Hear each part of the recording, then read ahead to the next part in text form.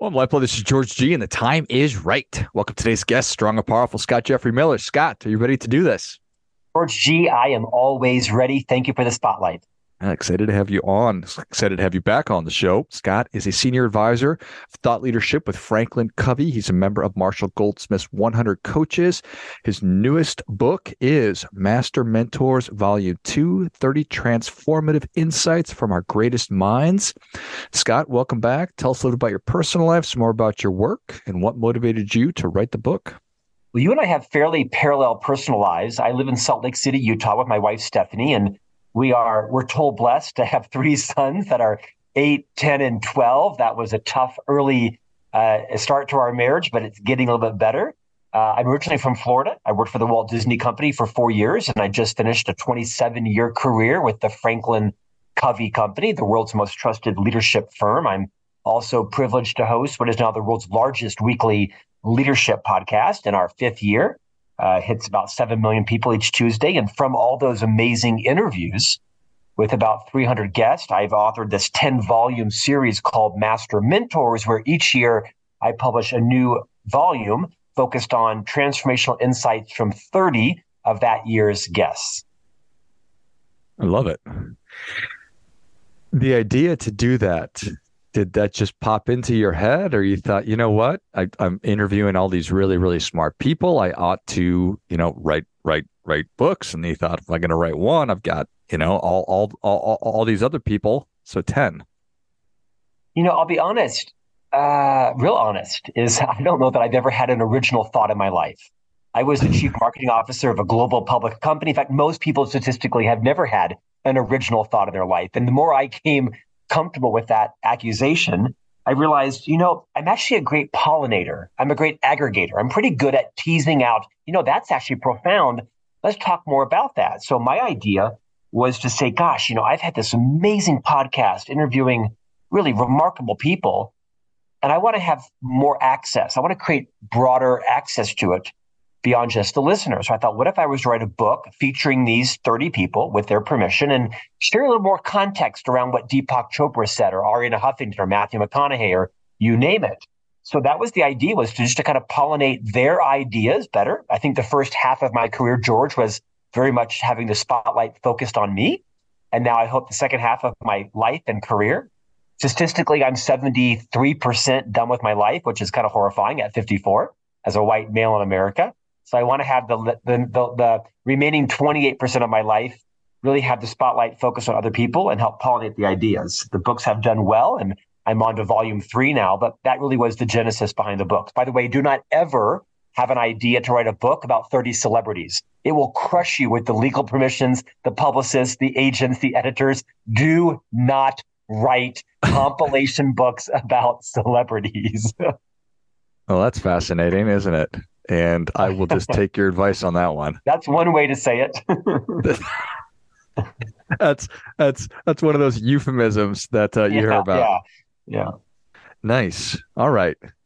So, no original ideas. Somebody asked me once. They told me that they were at a dinner and they went around the table and they said, "What do you think?" What do you believe or think to be true that nobody else thinks? I was like, oh my God, how would I even answer that question? And I don't know. I'm with you, and like coming to terms with that, getting over it, or embracing it. Tell me a little bit more about that. Yeah, I mean, statistically, it's true. The vast majority of humans have never had an original thought, and it's so offensive at first blush. But the more I kind of embraced the statistical accuracy of it, I thought, well, that's okay. I wouldn't know that I was here to have an original thought. I was here to, find my purpose and mission, which I'm still searching for as a 54-year-old, author and podcaster and radio host. But I think I focus less on the necessity of having original ideas and more about not trying to reinvent the wheel, right? My life sadly isn't that much different than your life. We struggle with the same issues and have the same types of 401ks and same types of gas in our cars, and our kids have the same problems. And so I'm kind of focused more on avoiding the mistakes that previous people have made. I think life is half of just avoiding the messes in life. And so I'm more focused on trying to understand what are the paths to success, happiness, joy, congruence that successful people have had, and how to also understand the mistakes that they've made and not to repeat them in my own life and help others do the same. I'm after a 30-year career in the leadership development industry, having been tutored by the most famous man in that business, Stephen R. Covey, for more than a decade of my career. I have learned, George, that I think some large portion of success in life is just avoiding the pitfalls and the potholes that other people fall into. And the other small portion of success is then, finding your own passions and joys. But that's my story. Well, I think it's excellent. I'm one of those people that it seems I must touch the hot stove myself a lot of the time. But as I've been getting a little bit older, I've been able to actually take in and receive information and apply it into my life. And that's really what you're driving at. That's really what mentorship is. That's exactly right. These books are called Master Mentors because I passionately believe that we too narrowly define mentorship. Most people believe mentorship is someone you've been partnered with in the C-suite on the 10th floor, or someone that's down the hall that you were part of a program with. And those are great opportunities. Take advantage of those if you have those with your employer. But the fact of the matter is, if you look at my own career, by most measures, wildly successful. I worked really hard and I worked under great people who mentored me. Most of my mentors in life, George, are people I've never met. Like, they literally do not know I am alive. I've read their books. I followed their podcast. I flew to conferences where they keynoted. Take Marcus Buckingham. Many of your listeners may know who he is. He was one of the original founders of the strengths movement at Gallup. He wrote Now Discover Your Strengths and First Break All the Rules, and he's gone on to build a huge following. I followed Marcus Buckingham for 30 years. I met him for the first time 3 weeks ago at brunch in San Diego after interviewing for the podcast. Marcus has had a profound impact on me. He didn't know I even existed until about a month ago when I reached out and interviewed him on the podcast. He's one of the biggest names in the industry. And so I think for your listeners and those that are following your podcast, don't limit the definition of who a mentor is in your life. It's a commonality that everyone that I've ever interviewed on this podcast has in common. They have identified mentors in their lives. And not always the most successful person. It could be the person that had 3 divorces. In fact, if I look for a successful marriage, I don't look to be mentored by the guy that's had a 50-year marriage.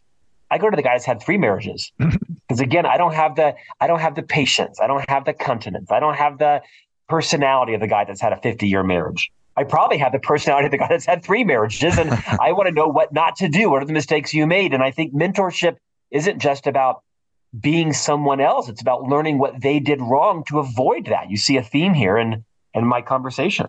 Avoid the messes. I think that makes a ton of sense. So it's avoid messes. It's learn what has worked. It's maybe pick up a tactic here or there. It's behaviors. What about recognizing that, look at that, there's a human being who has done maybe the thing that I'm interested in doing or the thing that I'm not sure is possible? No question, right? There's 2 sides to this. But I didn't even get more raw. I mean, some of my greatest mentors in life are people that have had colossal failures, like colossal failures in their marriage, with their kids, with their businesses. I mean, I think I've learned more from the mistakes of big mentors and their successes. And to your point, you want a guide. You want someone that can help to channel your energy and teach you the lessons that they've learned along the way of what does make for a successful business or a successful brand. So absolutely. I mean, some of my mentors like Seth Godin, for example, right? A famous podcaster and marketer and blogger. Seth has taught me the difference between being reckless and being fearless. And I used to confuse the two. Stephen Covey taught me the difference between being efficient and being effective. And so when I look for mentors and to highlight them, you look at this book that I wrote, Master Mentors, most of the stories are highlighting something extraordinary this person did that I think is replicable. Or perhaps they survived a trauma or, in fact, a plane crash or had some intervention in their life that leads you to a positive end in your own life. So there's no question your mentor plays both roles. I just happen to like the idea. I have my own skills, my own personality, my own IQ, my own SAT score or lack of SAT score, right? I have my own set of geniuses and I don't have any of yours. And so I got to run with my own strengths. And again, I'm kind of not obsessed, but I tend to be focused on, so what did you do wrong? What are the temptations and choices that you fell into or made that I will also face, so I can see those coming on the horizon and stay clear of them? Quite frankly, to the extent I've been self-sabotaged in my life, which we all do, it's because I didn't wisely avoid the same temptations or mistakes that other people fell into. Not significant things, ethical or moral big issues, but just the lessons that others that plotted in front of me. I really think it's the key to success is just not falling into the potholes that people did in front of you. Yeah. Yeah. Well, I certainly couldn't agree more. And it strikes me that, when you read about when you're on the internet, you wonder, is this really things or behaviors that people are doing, or is it just BS? I'm concerned that many of us are refusing to listen or talk to or take in information from people that we disagree with on a certain topic. What do you think about that? Well, that's for sure. Look at the elections, right? I mean, yeah, there's no question about that. Social media, just a remarkable tool. I mean, social media is the new television, the new radio, it's the new podcast, it's the new billboard, it's the new newspaper ad or magazine ad. And so you kind of need to be on social media if you're building a brand, if you're selling products, if you're selling a service, if you're authoring a book, whatever it is. So you got to have a healthy lens about it, right? I'm trolled daily. I had someone a few weeks ago send a post to me that said, I've watched 17 episodes of your podcast and I just can't seem to like you. And I thought, it took you 17 episodes to decide you don't like me? Most people have decided in 17 seconds whether they like me or not. And I think a lot of people, it might crush them, but I kind of find it fascinating fuel to keep going. Like, well, hey, you hung in there for 17 weeks. Wow, you're patient. You were really dedicated. So I try to keep all things in perspective. I try to keep a little frivolity with the trolling going on. I try not to fall into the comparison conundrum of, how big your podcast is versus mine. Stay in my lane, do my thing, and just keep going. I'll share a separate story with you. I'm 6'1", about a $175 after a hot fudge sundae. I've always been kind of thin, right? And so in my 30s, I was intensely in the gym trying to gain weight, like 3 days a week with a trainer. And I put on a bunch of weight and really transformed myself back in my 30s. Then I got married, had 3 kids, and now I'm back to the dad bod. My point is, I went from, like a $158 to about a $174 in 4 years. It was all solid muscle. And one time some guy came by the gym and asked my trainer if I was using steroids, which of course was hysterically not true. Because I had literally transformed my body through a lot of hard work. And my trainer said, no, the guy's just really disciplined. And the guy came to me and asked me what my goal was. And I looked at him and I said, to keep going. Like, my goal is just to keep going. And in many ways, that's my life goal, whether it be through my books. Some sell well, some are total flops. Some podcast episodes get, 3 million listens, some get 3,000 listens. And so for me, my goal in life is just to keep going. There are setbacks, there are triumphs. Last week, a publisher dropped me. Within 48 hours, I had a new publisher for the series. And so I try not to be super reactive with ups and downs, two bigs and two highs, two lows, rather. I try to just keep going. It's a long answer, meandering answer to your question, but I think that's been, and I'm a fairly manic person. Like naturally, I'm kind of family manic, not clinically, I don't think, just sort of personality wise. I try to just keep going and use these tools, social media, other things like that, as a resource to touch as many lives as I can and be touched by as many lives, including the joker that hangs with me for 17 weeks and decides he just can't do it anymore. Yeah. Yeah. I think that's hilarious. You need to be able to laugh about that. And I think he thought he was like shaming me. And I kind of saw it as, wow, you stuck around for 17 weeks. That's a lot longer than I would have stuck around. So kudos to you and me. Yeah. I tend to have someone, I was lamenting something this morning with a colleague in a text. And I said, my overinflated sense of self-importance comes in great handy during the low times. And the person laughed on the other end. I think there is some value in having a little bit of healthy narcissism, a little bit of healthy sense of, self-importance. I said a little bit. Yeah, just the right amount, Scott. Just the right amount to keep you going in the hard times. And that's this is not where you expected your podcast interview to go, is it, George?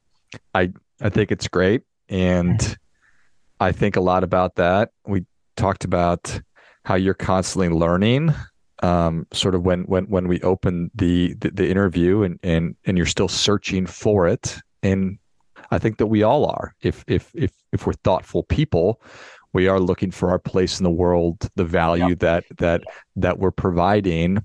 And so when somebody gets the opportunity to listen to you, they're like, wow, look at this guy. He's got, the biggest leadership podcast in the world, and he's still, going through this stuff, and he's taking arrows in the front and the back. And one of the big takeaways is just you just need to keep moving. Can I share a quick insight with you? Please. I don't want to hijack your podcast. So I worked for the Covey Leadership Center in Franklin Covey for 27 years, right? The most influential leadership firm in the world, given thousands of keynotes. I've written 7 books, blah, blah, blah. And I was at a conference once with Stephen Covey, and he talked about the importance of knowing your mission, finding your mission. In fact, at franklincovey.com, the most trafficked page on that site is the mission statement builder. And he's giving this speech to 1,000 of our employees in the company. And I'm about 35 years old. I'm single at the time, didn't get married till I was 41. And nothing in his speech resonated with me. I'm like, my mission? I have no idea what my mission is. I'm single. I don't know. More tennis, more champagne, more trips to Italy. I don't know. More people cleaning my house, more freak. I have no idea what my mission is in life. And everyone's like weeping and they're having this transformational event. I'm like, I have no idea what my mission is. Dude, I'm 54. I still don't know what my mission in life is. I kind of hate that question. Stop telling me you found your mission. It's insulting. I've not found my mission. My mission is to pay the mortgage this month. My mission is to launch 3 boys in a tough world. My mission is to keep my marriage together. My mission is to scrape together January's tuition payment for my boys' school. That's my mission. My mission is not to argue with my mother during the holidays. That's my mission. My mission is to send her off on a plane 6 days from now, still liking me. That's my mission. I'm just being raw. I have no clue what my mission is in life or my purpose. Not sure I ever will. And I've been in the leadership business for 30 years. I've interviewed the biggest names in the business. I have no clue what my mission is. And then our second founder, a man less well-known named Hyrum Smith, got up. He invented the Franklin Planner, right? Sold hundreds of millions of Franklin Planners. We've since sold that company. He's the father of time management, so to speak, modern time management. He gets up and he starts talking about your values. And this was not a new conversation, but he says, if you want to have a successful life and find congruency and calm in your life, peace, inner peace, you've got to identify your values. And I thought, ding, now that's interesting. I'd heard that idea. It was not a new idea to me, but I'd never identified my values, George. So I went off as a single 35-year-old, got married 6 years later or 7 years later, and went off and I went back to my home and I actually identified my values. I wrote down 7 things that I valued: purpose, health, integrity, loyalty, positivity, abundance, and learning. PhilPal, PhilPal. PhilPal, that's the acronym. And I kind of dedicated my life to living in alignment with those 7 values. And I think the exercise around getting really clear on my values: purpose, health, integrity, loyalty, positivity, abundance, and learning. And I'm not sure I'll ever discover what my mission or passion is, other than to say is, you know what? Perhaps it's just to live in accordance with those 7 values and have people catch me doing it. And at my funeral, if someone mentions, did you know Scott's values were these 7 things? Maybe they'll share a story. Maybe they won't. That probably is more invaluable to me than mission. No offense to my hero, Stephen Covey. I still have no idea what my mission is. I'm trying to uncover it, discover it. In the meantime, I've identified my values and I'm trying to live fiercely in accordance with them. And maybe that's some value to your listeners this morning. Yeah. Take the time to identify your values, rank order them, and then set your priorities in alignment with them. Most people, if you ask someone, what are your values? They'd say, oh, freedom and liberty and patriotism. And then the next week you'd say, what are your values? Oh, harmony. People would make stuff up that sounded good. Stop making it up. And by the way, don't pick your values based on anyone else's. I don't give a flying crap what George D thinks about my values. They're my values. I live in accordance with them, and you shouldn't care what I think about your values. Go pick your values, live in accordance with them, and you will find, I hope, your mission in life. Wish me luck. I love it. How's Good that luck. for a diatribe from a guest? Boom. Powerful. Well done. Thank you. I appreciate you sharing that. Certainly, we've all sat through those seminars. You're like, yeah, great mission. I don't even write. Okay. I'm 25, I'm 35, I'm 45, whatever. That's not resonating, but then something does click. And when you align your values with your priorities and your habits and your actions, you're probably going to get closer to the life you want versus the life you don't want. So I'm probably a pretty bad ambassador for the Franklin Covey website. I'm super passionate about their company. I love them. I'm still an ambassador for them, but that's not for everyone, including me, the chief marketing officer of the company for a decade. I love it. Well, Scott, thank you so much for coming back on the show. Where can people learn more about you? How can they engage? And where can they pick up a copy of Master Mentors Volume 2? So my books are in bookstores everywhere, online and digital. You can buy my books both in print, digital, audio, and video. My books are now Master Mentors Volume 1 is a video book. Oh, you can cool. visit litvideobooks.com, L-I-T, Lit Video Books. They take books and they translate them into 50-minute videos for those YouTube generation people who like to watch versus read or listen. You can visit scottjeffreymiller.com, or you can subscribe to the On Leadership podcast. Search for On Leadership with Scott Miller, interviewing Tony Robbins, Brene Brown, Jay Shetty, some great guests coming up in the new year. There's about 250 episodes that are aired, video and audio. You can also follow me on every social platform, YouTube, Instagram, TikTok, Facebook, LinkedIn, Twitter, you name it. I am on it. Love it. Well, if you enjoyed this as much as I did, show Scott your appreciation and share today's show with a friend who also appreciates good ideas. Pick up a copy of Master Mentors Volume 2 wherever you buy your books. Check out the litvideobooks.com, litvideobooks.com as well. And then go to scottjeffreymiller.com and check out the On Leadership podcast with Scott Miller as well. Thanks again, Scott. Thank you, George. And until next time, remember, do your part by doing your best.